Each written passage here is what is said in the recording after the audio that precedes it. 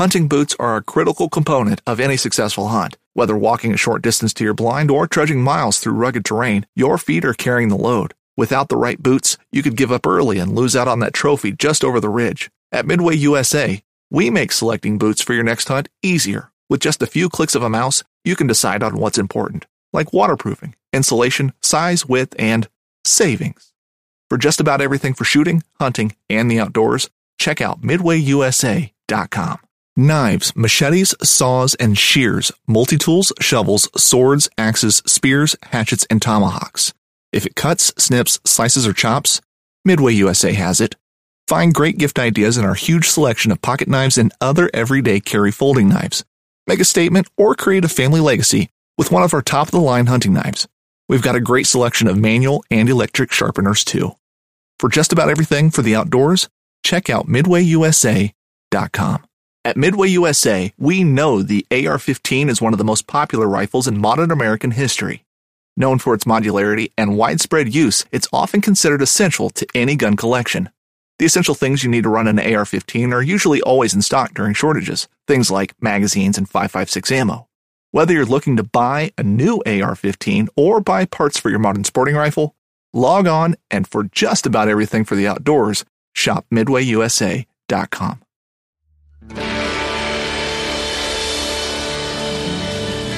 From the nation's capital, this is the Fly Fishing Consultant Podcast with your host, Rob Snowhite.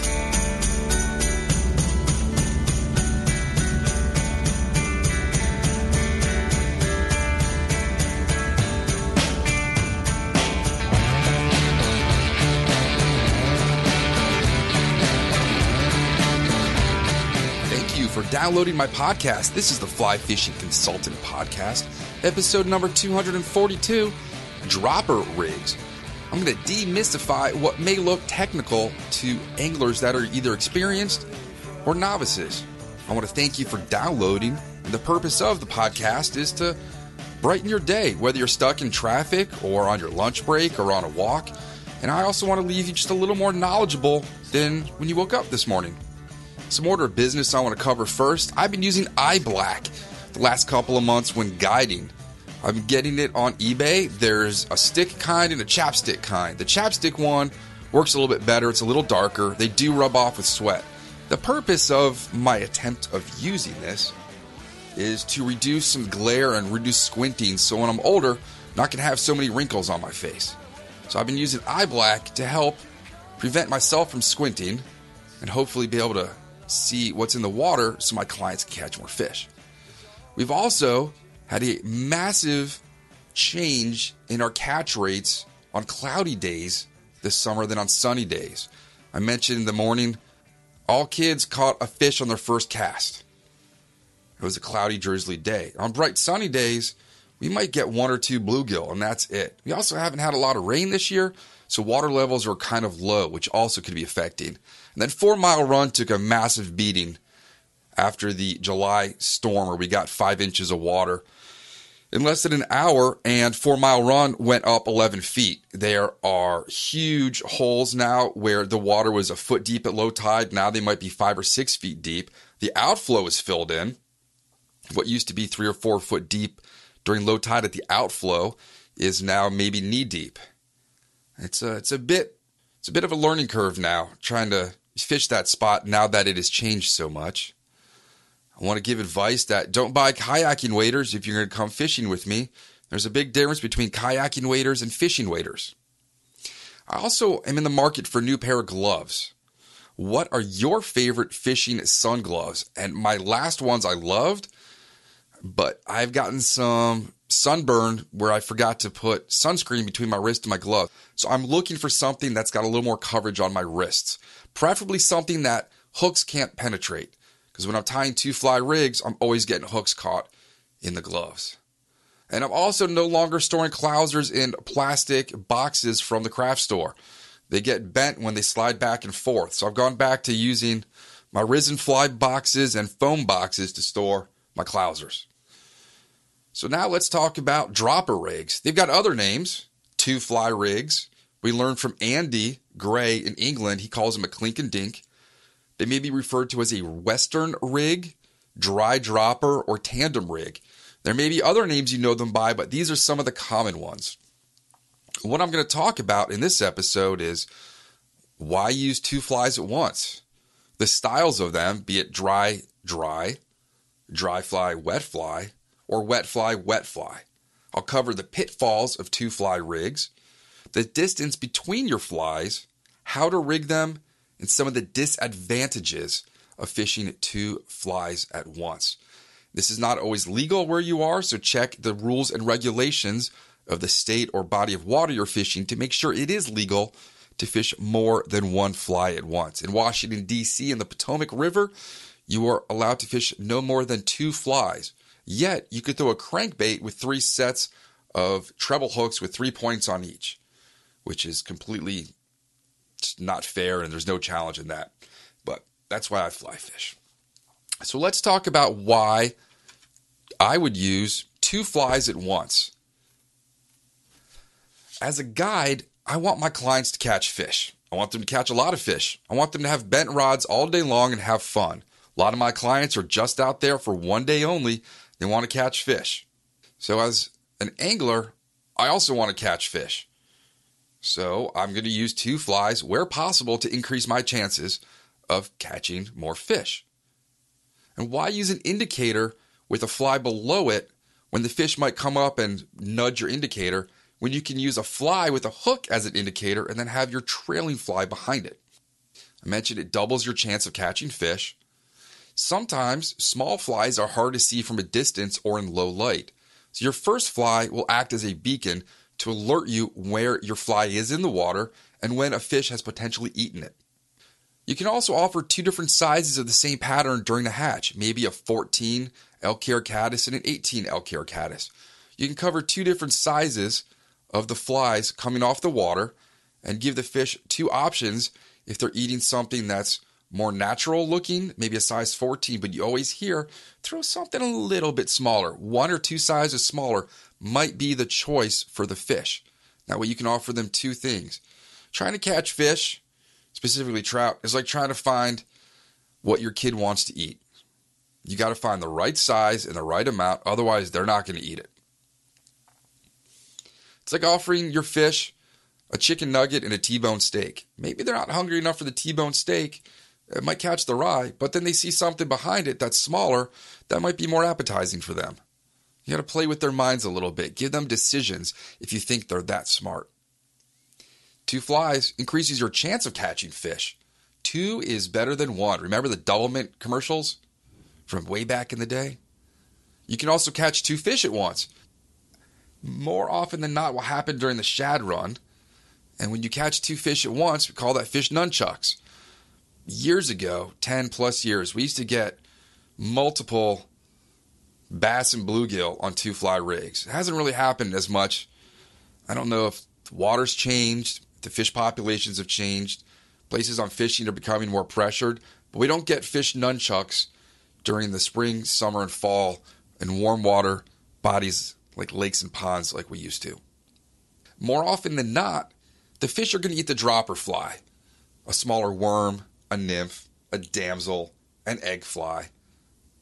And the only time I'm not going to use a double rig on a guided trip is when we're fishing on top of weeds or there's an extreme amount of SAV, submerged aquatic vegetation, below the surface where the flies can get caught. So you don't want to fish a topwater frog pattern where you're dragging it across spatter dock with a dropper below it, because the frog is mostly weedless, where the dropper probably isn't, and you're just going to get a whole lot of tangle and mess. Another benefit of fishing 2 flies, it's more visual and accurate way to detect when a fish eats. If you can't see a size RS2 if you cannot see a size 18 RS2 from 30 feet away, put a bright white fly in front of it. Use that as your visual. That bright fly could be your beacon, like the lights across the water in The Great Gatsby. And if you think fish are seeing 2 organisms moving together, you're giving fish way too much credit. I've got bluegill in my aquarium right now. When they go to eat something, they go to one specific thing and they look at it like they're nearsighted. They put their nose right on it. If That's what nearsighted is. I always get nearsighted and farsighted confused. Anyways, they put their nose right up to it within millimeters, and from there, they're going to decide if they're going to eat it or not. They're looking at it point blank view. So they're not looking at other things in the tank. They're only looking at one object at a time. That's what they're focused on. That's what they're going to go eat. Fish are not as intelligent or cognizant as you might think they are, enough to see that a small fly chasing a larger fly or a large fly behind a small fly, they're not going to say, oh, that clouser is chasing that little woolly bugger in front of it. If your lead fly is the woolly bugger and your trailing fly or your dropper is the clouser, they're not going to associate those two things interacting together. They're going to pick one, focus on it, and eat it. Do they eat the smaller dropper because it's an easier meal to chase, even though it has fewer calories? Think about that. Why do they usually eat the smaller fly? Well, usually that's the fly that we're matching the hatch or what they're eating with, and the larger fly is there for some other reason. And if you aren't getting tangled, you're not doing it right. If you're getting tangled, you are truly fly fishing. And it's definitely more work for me, and it costs me more to have two flies at once, but it allows my clients to have a better excursion, catch more fish, and be the successful angler that I want them to be. Let's talk about dry rigs. You can offer two sizes of flies or two different sizes of food. You can offer, like I mentioned earlier, a large dry fly, size 14, with a smaller version of that fly behind it, sort of like Russian nesting dolls. You can give them two choices of what they want to eat. It also allows you to see a strike when the second fly is very tiny. I learned this years ago when I started fishing RS2s and midges. I can't see those from a distance, so I utilize a larger dry fly in front as my strike indicator, my visual, to see what's going on with the little fly. Your lead fly, that's the one I'll be referring to as the first one tied to your tippet. The second fly I'll refer to in this podcast is the dropper. The lead fly also has to be buoyant enough to support the weight of the dropper. You need to tie them or buy them out of a specifically buoyant material that should not sink after it gets wet, gets eaten, etc. These can be made out of deer hair. Think of deer hair. You can have a hair mouse. You could have a fruit cocktail popper. You could have a crow beetle. Something that's naturally buoyant from air trapped inside the materials. You can use foam, Chernobyl ants, chubby Chernobyls, gutless frogs, scorpion bugs, little foam ants. Anything made out of craft foam should float. Or you can also use air trapped in bobbers. There are the thingamabobber 3-bodied nodule that you can tie a hopper on, and it's not going to sink because it's previously made to have trapped air inside. The fly needs to be easy to see by either its size or the color, whether it be daytime or nighttime. You need to be able to see something from far away. Is it glow in the dark? Is it bright white? Is it chartreuse? We use a lot of strike indicators that are brightly colored. Your lead fly should reflect the same thing. That is what you are focusing on. Your fly may be drab just to blend in. The color doesn't matter what you're fishing. If you've got good eyes, don't fish a chartreuse elk hair caddis. You can fish one that is drab and olive colored to match the surroundings and be a natural color. Your lead fly doesn't always have to be gaudy and ugly. And sometimes you just don't want them to eat your lead fly, so you can make it super ugly. It's your fishing trip, do what you want. And you don't need to trim all the tag ends off of your lead fly. I've got a lot of clients that when they see the rig, they're like, oh no, the fish aren't going to eat. There's tag ends on your shad jig. I'm like, yeah, these fish, they don't know what a tag end is. If you got a hopper as your lead fly and you got a tag end, well, who's to say they don't see that as an antenna or an extra leg or a piece of a wing? If you're clipping your tag ends off, where are they going?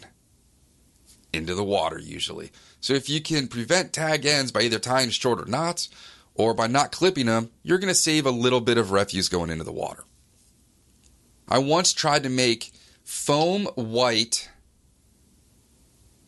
indicators. I called them snindicators, snow indicators. I was going to Colorado to fish in the winter, and I was on the plane and I had my tying kit, so I was tying up little white basic beetles out of craft foam that would look like a piece of snow or ice floating down the river.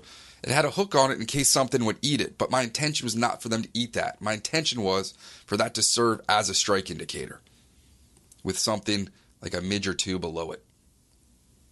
Some of my examples of dry rigs are going to be hoppers and ants.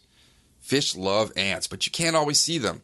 But when they're in the water, hoppers and ants in that season are usually going to be together in some form. So you can throw a hopper and try and target fish with bigger appetites, or you can throw an ant to catch the fish that seem to key in on something a little more than other bugs. I'm a big fan of the Wolf series of flies by Lee Wolf. I like to fish an Ausable Wolf, about a size 10 or 12, with an RS2 behind it.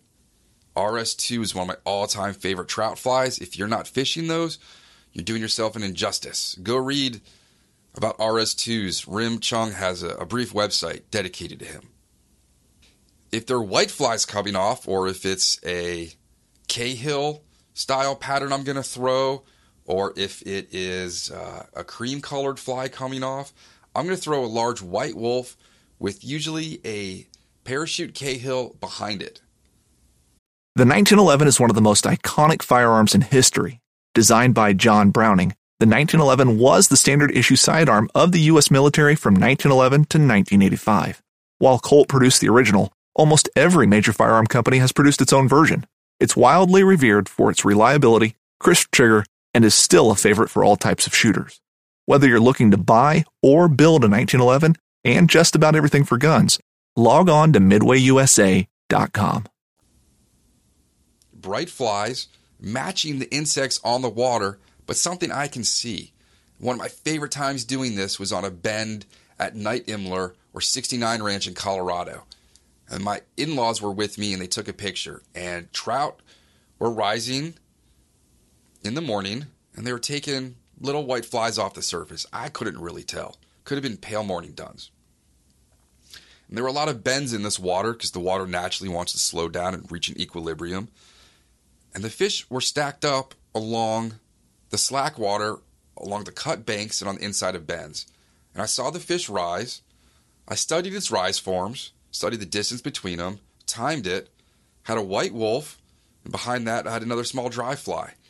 And I cast the flies so the smaller dropper would be in the feeding lane while the larger fly was about a foot or two to the left, out of sight of the fish that was feeding. And sure enough, it slurped down the dropper. I watched the white fly move, and I set the hook. Of course, you got to cover your white fly with all sorts of waterproofing stuff, because if it is your indicator, it's going to go down more often. Another brilliant fly is the Mr. Rapidan. It's a natural colored Catskill-style mayfly pattern developed here in Virginia in the mountains. And you can see it because it has two bright calf-tail posts on it. So it looks natural, but you can see it from a distance. When I'm out west, or in the Shenandoahs, we're legal, I'm going to throw a Mr. Rapidan, again, probably size 10 to 12, with a small Parachute Adams behind it. Only the reason I'm throwing Parachute Adams is because I have some in a box. Next time I go out west, I'm going to learn how to tie parachute flies, and I'm going to tie parachute Mr. Rapidans so I can see them from a distance.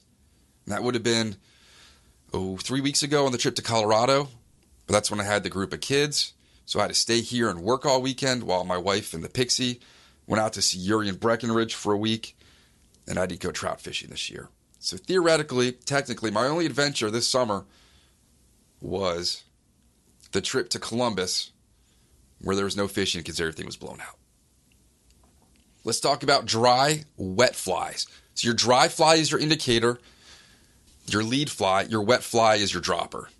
Now this allows you to throw two life stages of the same patterns, where the wet fly could be your emerger and your dry fly could be the adult form. So a white wolf and a mayfly emerger. Or you could throw a bright bushy caddis with a caddis emerger behind it. So you're covering two life stages during a hatch to catch two different fish that might be feeding on different things. The benefit of a dry dropper, and that's basically what we throw all summer long, is that allows you to suspend your flies over weeds so your dropper will not get hung up. It allows you to float your dry fly over a feeding lane or a channel between weeds where your dropper fly is suspended at a specific depth below, where it's not going to get fouled up. And it also allows us to throw along pontoons and docks where your foam dry fly, in this case we're using the Flyman popper, you throw it against a pontoon boat and your wet fly is going to sink down below the pontoon and suddenly come into view of the fish hiding below the pontoon or dock or submerged tree or whatever the structure that we referenced in the previous summer's podcast on structure. They're not seeing the top fly, but it allows you to quietly suspend your other fly below structure where fish can see it. So your dry fly, in essence, is acting as your bobber or strike indicator.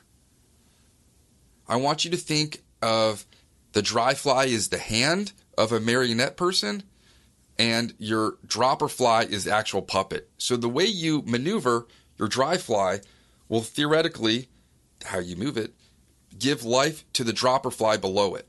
If you want to strip and pop and stop, your fly can dance slowly through. What we're doing this time of year is throwing a dropper fly with the worm below it.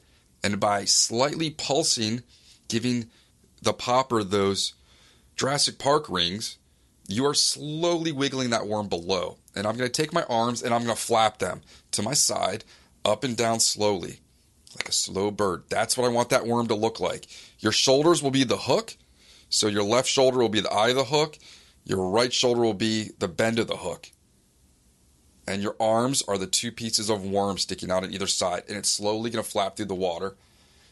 And if my neighbors can see me now, they would acknowledge that I'm a bit cray. I think the neighbors were listening to me recording the intro to a podcast recently while they were in the garden. I think Bonnie was a little concerned. She hasn't mentioned anything. She's probably keeping it to herself. Again, your dry fly may be drab colored if you don't want them to specifically eat that one. You may just be using it as your indicator. If you can see a drab colored fly from a distance, that's awesome. Or you may want it to be, again, brightly colored. I used to take highlighters and soak them into white wolves back in the day when I would fish some of the spring creeks and tailwaters of Maryland and Pennsylvania. I could see that from far away. I would love a chartreuse wolf. That would be an absolute brilliant fly for me to see from a distance. You don't always want the fish to see that. You may be specifically targeting the fish subsurface, but then again, you have a dry fly. So if one fish decides to eat on top, boom, you got yourself a fish. So the dry may be irrelevant to the hatch, but may allow another fish to eat it, just to secure a second option. You're giving the fish a choose your own adventure, and they can either choose the first or second one. Like when I offer my kid samosas from the air fryer, and then I'm going to offer her pizza rolls. They're both pastries filled with ooey gooey deliciousness, but they're two different sizes, two different flavors. We'll see which one she wants to eat. And the weight of the wet determines the sink rate and how long it will take to be in the strike zone. So if you're fishing something, and again, we mentioned that your dry fly has to be buoyant enough not to be pulled down. You're probably not going to be throwing tungsten-headed nymphs, probably brass or weightless nymphs, or lightly weighted with some wire. And where are you going to throw that dry fly ahead of the strike zone to get the dropper to sink and get in a place to float by that feeding fish? You're going to have to figure those out. And if there's one thing you need to learn in fly fishing, it's accuracy. You don't need to throw 60, 70 feet of line, but you need to be able to throw your fly and put it inside of a dinner plate from 20 feet away. Some examples of dry wet flies would be when we fish the scorpion bug and damselfly rig. That is my favorite thing to throw at dusk from the canoe in the summertime. Absolute favorite. I mentioned before, we're using the Flyman poppers and worms right now. Another absolutely brilliant rig. Those Flyman poppers just make it too damn easy to make an awesome, easy fly. You could have no experience fly tying and easily make a fly with the Flyman heads. A royal wolf, a white wolf, an Ausable wolf, any wolf pattern and an emerger. It's a great thing to throw over riffles late night in August, say on the yellow breeches. A big white wolf, I would even go size 10 up there. 10 or bigger, size 8. And then having some kind of white Miller looking, you could even just take a small piece of white zonker or marabou and just tie that to a size 16 to 18 hook and trail that behind, and the fish will eat it. You don't have to make it super complicated. A classic Western rig would be a Chernobyl ant and a nymph behind it, a beadhead pheasant tail, beadhead prince, copper john. Those are going to be your classic Western trout two-fly rigs for a dry and a wet. Can't go wrong with hoppers and eggs. It might not even be hopper season. Tom and I were up on Christmas Eve on the Little Juniata in the year 2000. It was Christmas Eve, and it was bitterly cold. That was the night, if you remember, that we slept in this pickup truck in a quarry where all the snow had gathered and melted, and we got the truck stuck in the ice. You should always know to use your floor mats to put under your wheels to get out. Not the first time Tom has done something silly and gotten us stuck in inclement weather. But we were going to fish the Little J, and the trip was supposed to be to New York for steelhead. For some reason, that got canceled. So we decided to go to this section of the Little J that we had an agreement with the fly shop there, and we'd fish. And I had these yellow foam Orvis hoppers that had a loop of mono tied around the butt that you could tie dropper on. So I tied on a hopper, knowing full well there were no hoppers that day. It was single, if not teen temperatures out. Tied on my tippet to that loop, and then I put an egg on. And I was 30 feet away from the river, stripping my line out, and I double hauled my line and threw about 6 feet over the bank, so only leader fell in the water. The hopper drifted downstream about 2 feet, and I caught about an 18-inch rainbow with an absolutely disgusting gut on it. When I was holding this fish, and this is back when I used to take fish out of the water and lay them down on snow and ice and take pictures of them.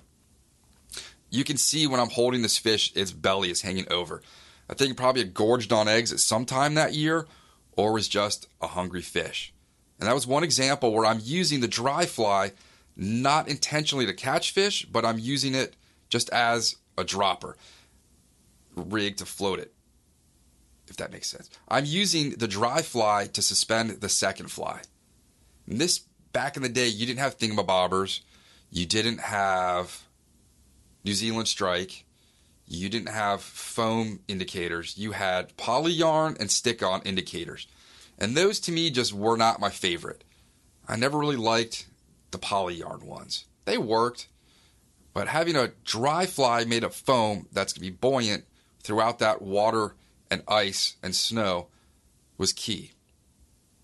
Another one I'll do is dry and midge. When we're out in Colorado, Justin and I were fishing 11 Mile.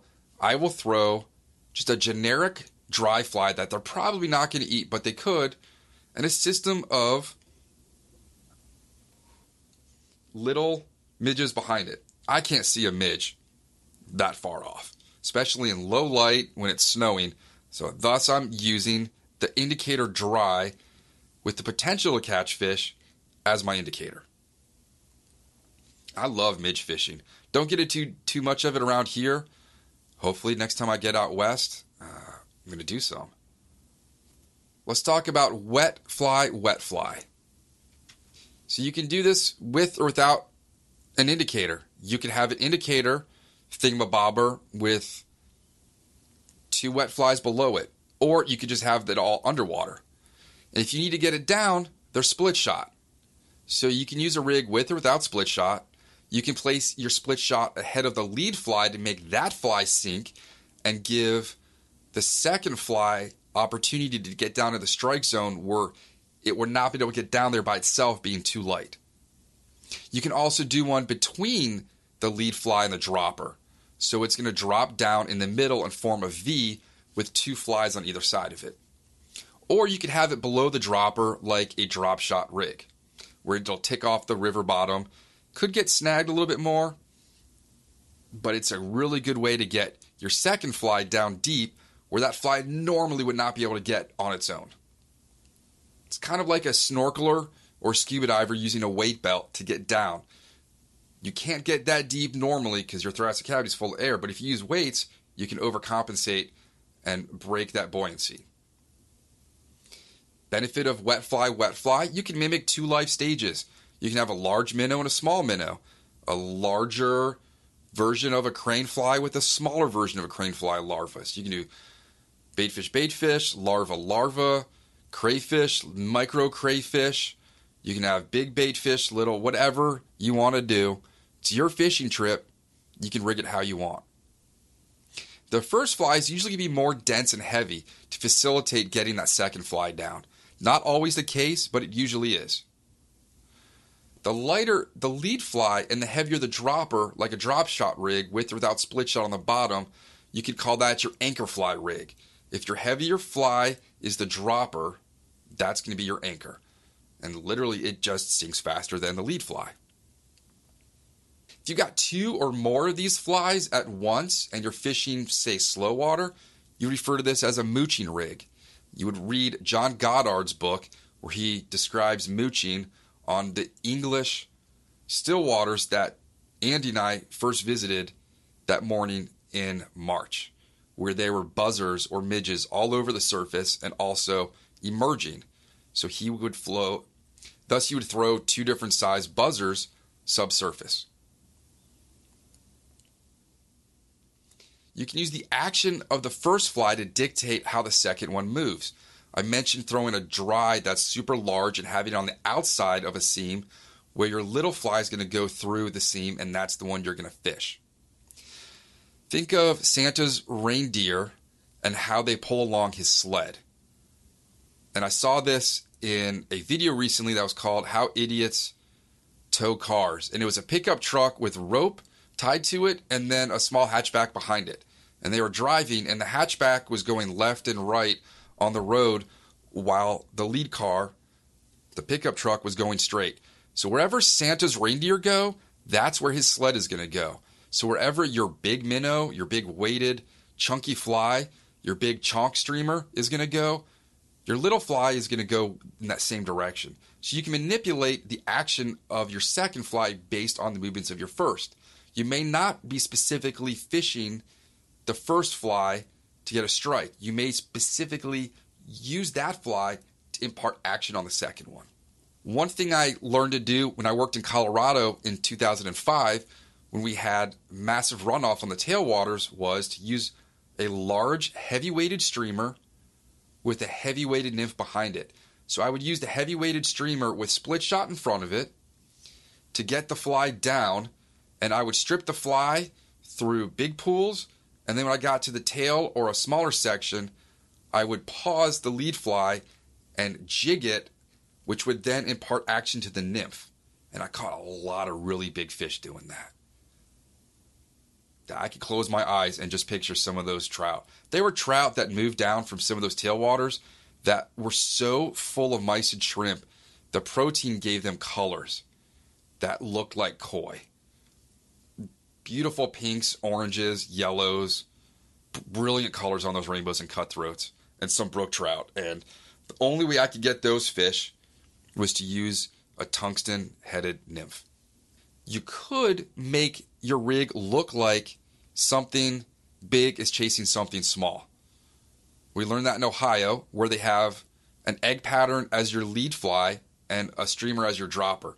Theoretically, to us, intelligent organisms that have electricity and automobiles and deep fryers would see that and think, oh, of course, the little egg is food for the minnow, and that minnow's not paying attention because it's chasing the egg, so I'm going to eat that minnow because it's not paying attention. I really don't think fish think that way.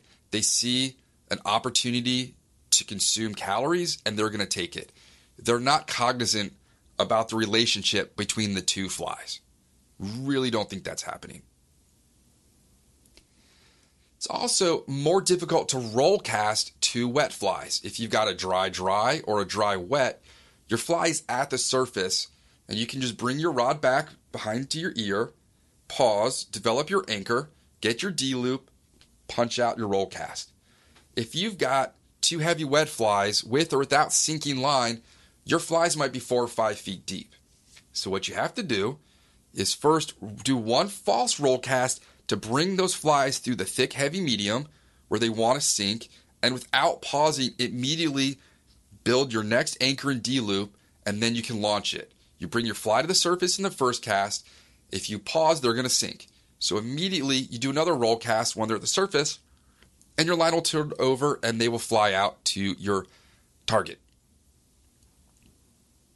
That happens mostly with us during the shad run. There's a reason I've adapted using Great Lakes Amnesia 30-pound orange on my sinking lines. Is that sinking line has no change in diameter, so you can't tell when you're getting close to your flies in murky water.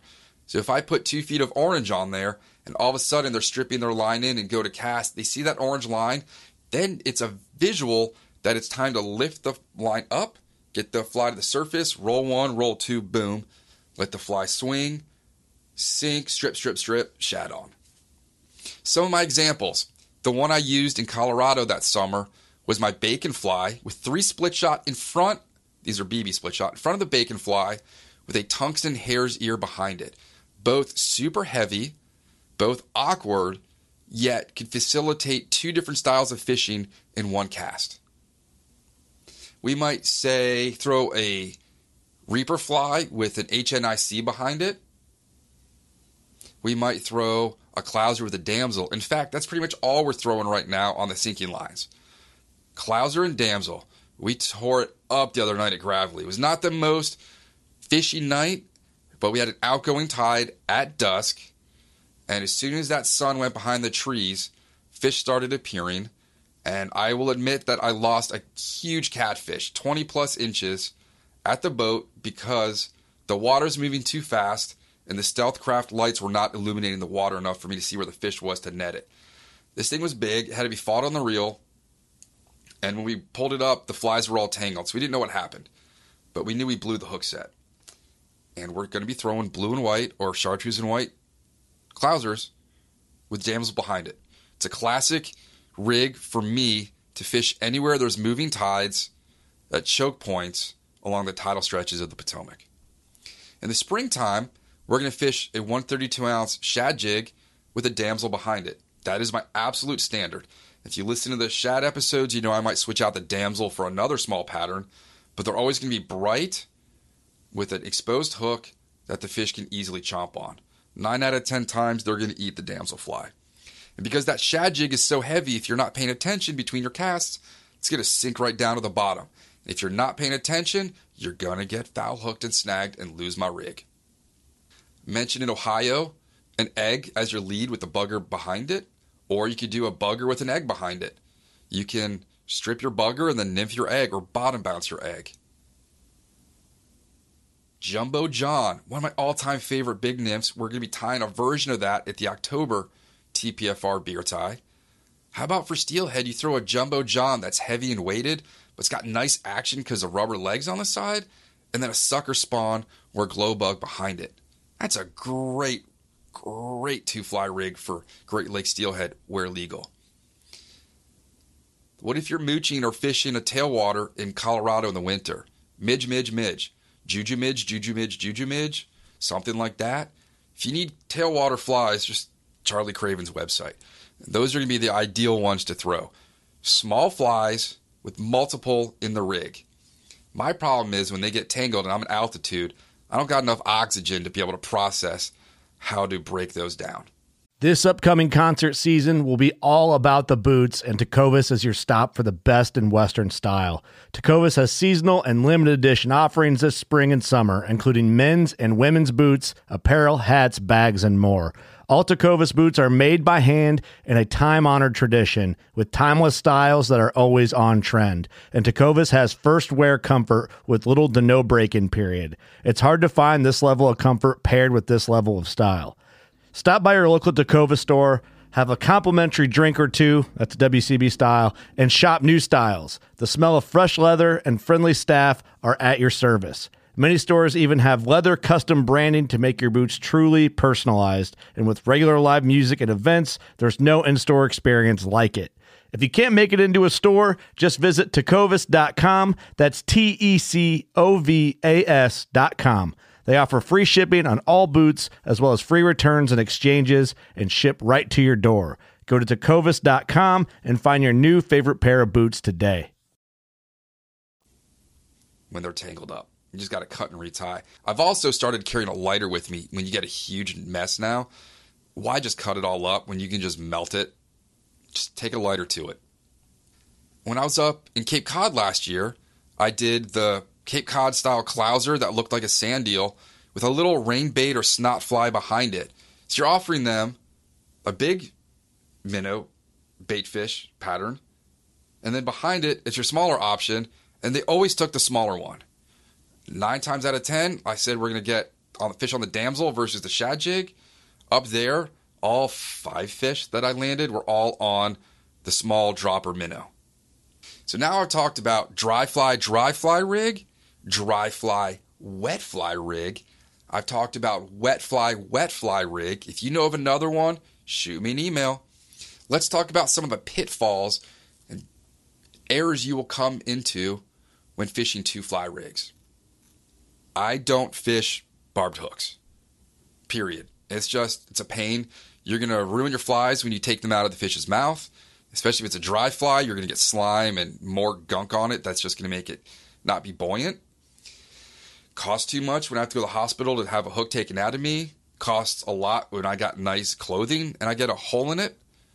And there's just a plethora of other reasons why you shouldn't use. Fish don't fall off hooks because of barbs. They fall off because of poor hook sets or slack in the line, or they move their head and a long hook just bends out based on the fulcrum. So you need to be able to smash the barb on your lead fly just enough that there's a little bump that your tippet will not slide off the back of the bend of the hook if you're rigging it that way. If you use a barbless fly, there's nothing for it to catch on, and it'll just slide right off and you're going to lose your dropper.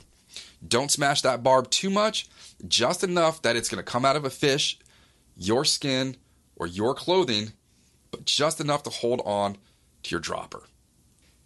If you're fishing at night, or you want to just pre-game your rigs, you may want to pre-rig them on a piece of cardboard, where you have your dry fly on the front, and then your tippet, and then your dropper. So the rigs are already made. You can do that on a piece of foam, like styrofoam, craft foam. You could do it on pre-made store-bought rigs, cardboard, whatever. Balsa wood. And if you're fishing at dark and you don't want to turn on a lamp to scare fish away, even if you're using red light, you may want to have these pre-rigged already where if you break off on a tree or a fish, you can just find your tippet, tie it onto your lead fly, undo the rig, and you're ready to go. I will find that tandem rigs don't work well when your lead fly has a tail. It could be a paddle tail of ultra suede, a curly tail of ultra suede, a zonker strip sticking out, my snallygasters with their long tails. You're asking for more trouble than it's worth with things just getting wrapped around each other and asking for knots. So avoid using 2-fly rigs when there's something long dangling off the rear of your fly, if you are tying it to the bend of the hook.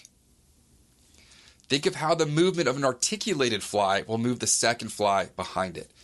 When you strip and pop things, you're moving in a snapping motion. And that fly that's trailing it, dragging behind it in the water, will then be manipulated by the fly in front of it. Do you want it to move fast and jerky and erratic, or do you want to just slowly dead drift it? You can't move your lead fly too much if you want your second fly to dead drift. And ensure that the knot on the dropper is not compromised, either from the lead fly to the tippet or the monofilament or whatever you're using to connect the two, or to your dropper fly. So 2 weeks ago, I had this kid get on the front of the boat, going into 5th grade, strips off some line, pops out a 50-foot cast. My jaw dropped. I look at his dad, and dad's like, yeah, don't look at me. He was with his grandparents or somebody on summer vacation. So we get up to the spot, and the kid's got a clouser and a damsel. And he hooks into a fish. It's a big fish, big enough that we're not going to land just by itself. I go to grab the net, and within the split second that I go to grab the net and go to him, the fish breaks off. And this was a 10-pound tippet, because you never know what's out there. There's always something bigger in the Potomac. My theory is that it wasn't the weight of the fish that broke the line. It was the integrity of the knot. That fly had probably been caught in a tree or a rock, and the tippet material was damaged right in front of the hook. Just like last Sunday, my morning client on the boat, we were looking for stripers, couldn't find any. We were getting bluegill, got 2 bluegill, bright sunny day, on the damsel dropper, nothing on the clouser. He got that fly caught in some trees, between rocks, maybe on the anchor line in the boat. And then in the evening, I had my client out for stripers or gravelly. I did not check the integrity of the leader material to the damsel, and when he suggested I throw a couple casts so he could see how to fish, he wanted to watch how I would fish that location, I broke off a very big striper. And I don't think it was because the fish broke 10-pound tippet. I think I was just dumb and didn't pay attention. And if it happens twice in a couple weeks, it's now more reason for me to be keeping a better eye on those rigs. Those are some of the pitfalls of things to think about when you're doing 2-fly rigs. There are more, but as I think about these things while I'm reading or walking the dog or falling asleep at night, I try to write them down. And I know in about an hour after I record this, I'm going to think of 2 more pitfalls, and I just will have not recorded them in time. So these are pitfalls at the time that I could think of. Now, how much distance should you have between your lead fly and your dropper? My average is 18 to 20 inches, or this. I will put my elbows to my side and pinch my thumbs together to my index fingers, and that's the distance. So I put the tip of the material on my right finger, I pull the spool to my left, so it's about shoulder width, a little bit wider. So 18 to 20 inches for me. Some people do it shorter. I've seen clients that show up with rigs with 5 to 6 inches between flies. I don't really like that. I like to separate them. It's my visual way of differentiating the 2 flies in the water, and that's my preference over the years that I've been doing this. And I didn't always fish 2-fly rigs. This is something I didn't start doing till I probably fished with Tom and Stone at Orvis 20 years ago now. It's been over 20 years since I started working in a fly shop, and I learned these things from them. You also need to calculate the depth of the water to prevent you snagging your dropper fly when you're fishing and nymphing that nymph using a dry fly above. So you got to think, is it 10 inches? Do I need 20 inches? Do I need 30 inches? What's the distance between the 2 flies that I need to have suspended where I'm not going to foul on the bottom? Now, there's methods of attaching your flies. There are several. You can Google these, look them up. There are several websites that have illustrations. You can find animations. You can find people tying them in tutorials, which I will probably end up doing. Find the one that's easiest for you and stick with that. The one that works best for me is off the bend of the hook. It's what I've been doing for a long time. I like it. I've tried others. This is what I like. So you can tie a clinch knot off the bend of your lead fly and have your tippet go to tie on your second. You can tie off, if the eye of the hook on your lead fly is big enough, you could tie another piece of tippet into that and have that trail behind it. But now you've got your lead fly brushing up against the tippet, which may affect the action or the visibility or how the fish perceives your lead fly. You can leave an extra long tag end when you tie your lead fly on and then tie your dropper off of that. When you tie your fly, you can make a loop of monofilament just like you would make a loop to attach an articulated fly. You can have that on the back of your lead fly and thus tie your tippet to that and drop it off the back. You can use a sliding loop knot above your lead fly to allow you to move your dropper up and down. You're not always going to have your fly directly behind it, like a bunch of train cars together. You might have it at an angle or below it. How you rig this is how the two flies will move and float and appear to the fish in the water. You can also have a dropper loop tied onto your tippet above your lead fly. So those are 6 methods that are probably the most common. I haven't read any rigging books in a while. I'm sure there are new adaptations to this, but I found the one that I prefer, and I've been using it professionally and leisurely for many years. What materials now are you going to use to tie on your dropper? Your dropper should be less strong than the tippet. So if you're using 4X as your tippet to your lead fly, drop 1X or a poundage down for your dropper. 4X to your caddis, 5X your caddis emerger. I'm doing 10 pound to a scorpion bug. I will use 8 pound below that.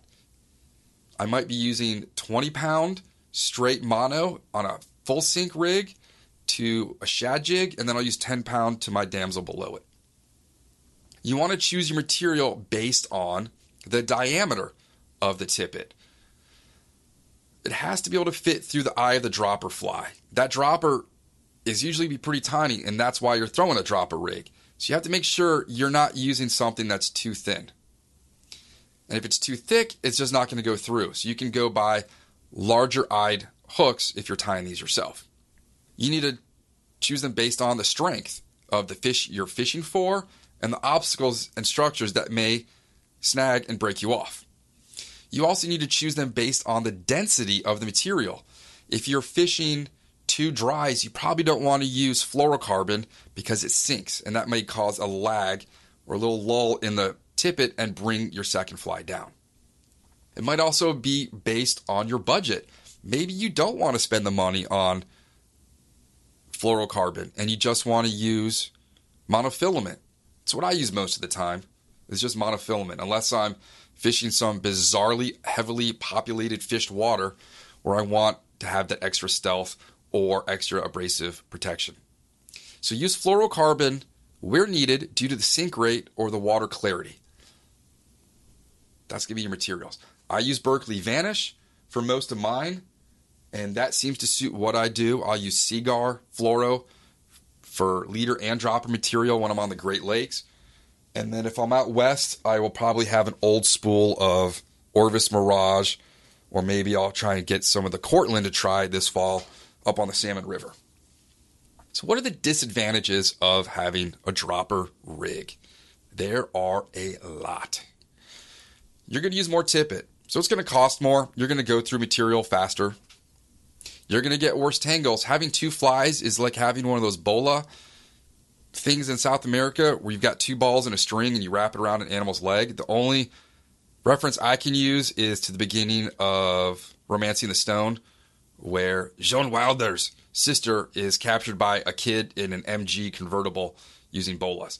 So if you hit a tree, your lead fly is probably going to stay, but your dropper is going to spin around it and vice versa, and it just makes a mess. You've got 2 things with mass going in 2 different directions that are connected together. Think of people that throw their shoes up in power lines or on trees. There was a tree outside my brother's freshman year dorm at University of Virginia, and it was full of shoes tied together. The way they wrap around the branch is 2 go in 2 different directions, and they get tangled up. Your dropper line can get tangled and knotted around the lead fly or in front of your lead fly. And I kid you not, right before I recorded this, a guy on Facebook posted that question to the Facebook fly fishing community. Why is my dropper fly getting tangled around your lead fly? It could be your tippet is just too thin and it's too malleable and it's flopping around. It could be the wind. It could be how you're fishing. It could be your cast, whatever. But your dropper line can and will get tangled and knotted around the lead fly. Flies will get in the way when wrapping line around your butt to store when you're moving between places. So you might want to be putting so when you want to put your dropper on the first stripping guide, you've got to wrap the mono or leader or whatever around the butt of your rod. And if it's a right length, you're going to have your fly just awkwardly bent around the reel foot. just a little more trouble. I'm going to record a little hack that I saw somewhere or I thought of myself. I'm not going to take credit for it, on how to make your own hook holders on fly rods, because they're not that often found anymore. You will spend twice as much on flies because you might be losing them. You might snag your dropper, and when you pop it off, both flies pop off. It happens. We lose 2 fly rigs all the time. We lost one on a submerged log on Saturday, and when we were done, we just went and got it out. If you can retrieve it, fine. That's like saving $6 to $8. I'm always going to try and retrieve them. We will never sacrifice a fishing spot to get the rig out. We will always wait till we're done to attempt to retrieve it. So you may lose just your dropper fly, or you may lose both of them. Either way, you're losing money. You're going to have to carry an extra spool of tippet with you. I carry a plastic Plano box of 30, 20, 14, 12, 10, 8 monofilament spools, or mono or Berkeley Vanish, whatever you call them. And then I usually carry a 4 or 5X tippet spool somewhere in my gear from when we do have to tie on something itty bitty. Sometimes you just got to put on a size 16 Rainbow Warrior to catch a little bluegill just to make a kid's day. When a fish goes to eat your lead fly and you set the hook, you may set it, the fish misses, and you might snag that fish with your second fly. It happens. You'll be like, I caught a fish. And then you bring it in and the dropper is stuck somewhere in the back or face or tail of the fish that was attempting to eat your first fly. There's more potential for snags in water, trees. The anchor line, if we're anchored, is always going to get caught with the second fly. Whatever is in and around the boat, around your feet, out in the water, in the trees, anywhere around you, there's just more potential for snags because you've got 2 hooks flying around, and the only purpose and job of a hook is to get caught on something, specifically a fish, but it often doesn't do that. The fish may eat one fly when the other is snagged on structure. That happens to us. When we hooked the log with the black woolly bugger on Saturday, we had, what fly was behind it? It's probably an HNIC. And the fish were trying to eat the HNIC, and that would have just been a total mess because we couldn't have landed the fish. So sometimes your lead fly is stuck and they're still trying to chase your second fly, or vice versa, where your dropper fly got snagged on something and you've got your lead fly flapping around in the water or above the surface or on the surface. The fish are going to eat that. And now you got to figure out what to do. And you can figure that out on yourselves. Let's say you are fishing a cut bank and you can see your big bushy dry fly, but not your dropper.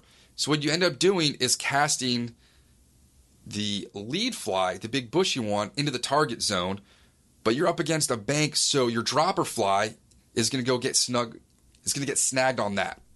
So you've got to be careful when casting that you don't overshoot your target by aiming your lead fly at the target zone, the drop zone, and you overshoot it with the smaller fly. A lot of clients will do that. They don't pay attention to the dropper, so instead of throwing what they think is a 14-foot cast, they're throwing a 16-foot cast. And if you've got to cut both flies off to switch flies in the middle of the river or on the shore or in a boat, what are you going to do with that 2-fly rig? I often just drop it in my bag or wrap it around my hand and then throw that in a box for later, because then we can just grab it and reuse it. And pulling out of a tree, this happens so often with the shad rigs. My clients will hook a tree, and then I've got to pull the line to get it out. And if the line doesn't snap and you lose both flies, what happens is your dropper that is stuck in the tree will break off, and the lead fly, which is the 132-ounce shad jig, is now moving at you about 200-300 miles an hour. And you get hit in the hand with that fly, and it hurts, and it leaves a welt on your hand. And I always tell my clients, when you're going to get your second fly snagged on surface, on structure, wherever it is, always look away when you pull, because that lead fly is going to come shooting back at you. Sometimes both flies come shooting back at you. It's the lead fly that's going to hit you. And more often, if it's a wet fly, it's heavy, it is going to hurt. So that's about all of my thoughts I have to share with you on why I think you should be fishing 2-fly rigs if you're not. Hopefully I demystified them and took out anything that may have stressed you out when determining when and where to fish 2-fly rigs. Please be sure to subscribe to this podcast on iTunes or your favorite listening platform. Share the podcast with someone else. Either tell your coworker, hey, I listened to this crazy podcast about people that were putting onions in certain spots to get rid of hangovers, and then they talked about fly fishing in Montana. Or if you've got a friend in the car, play them an episode if they haven't heard it. You might be going to your fishing spot or on your way to beer tie or whatever. Put it on the Bluetooth speakers in the car. You can listen together. Please leave some love and some ratings on iTunes. 5 stars are awesome. I like to wake up in the morning and see that I got a helpful review. I did have one person leave me 1 star on Google because they could not find the body of water to fish when they looked for me. If you're listening and you don't know, I'm recording this in my home office in the basement. There's no water where I live. I get calls regularly to fish my pier, how much it costs to fish my lake, if I have rental boats, if I sell bait on the body of water. I get constant calls about people looking for places to fish. If you just Google places to fish nearby, I usually come up first. And I've tried to tell Google, hey, can you adjust my listing to say there's no water here?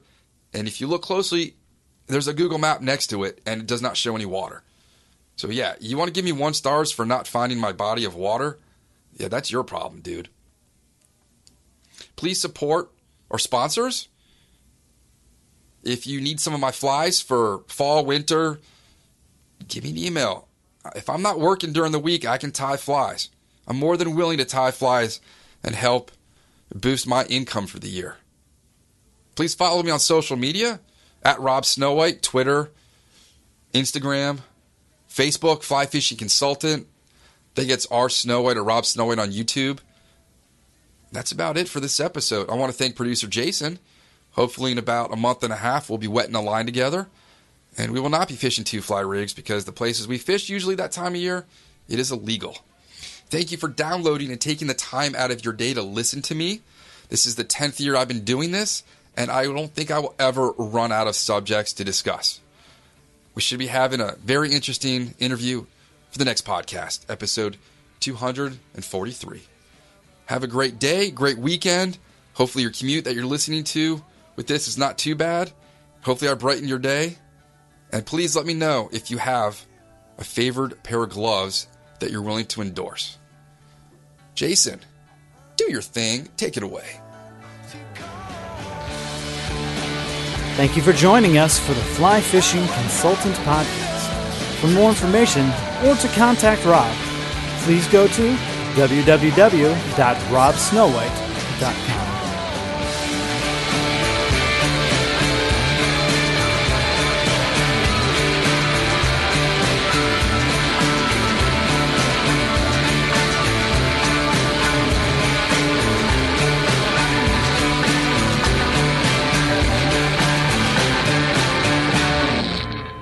This podcast is brought to you by Freestone Productions at freestoneproductions.com. Brave anglers search for the one they call king, but who will take his throne? Tune in to Waypoint TV's Battle for Silver, Saturday, May 18th from 12 to 6 p.m. Eastern, presented by Abyss Battery. Waypoint TV. Don't miss Mondays with Into the Blue, brought to you by Academy Sports and Outdoors. Every Monday night from 7 to 10 p.m. Eastern on Waypoint TV, the destination for outdoor entertainment. A life that has the stories to back it.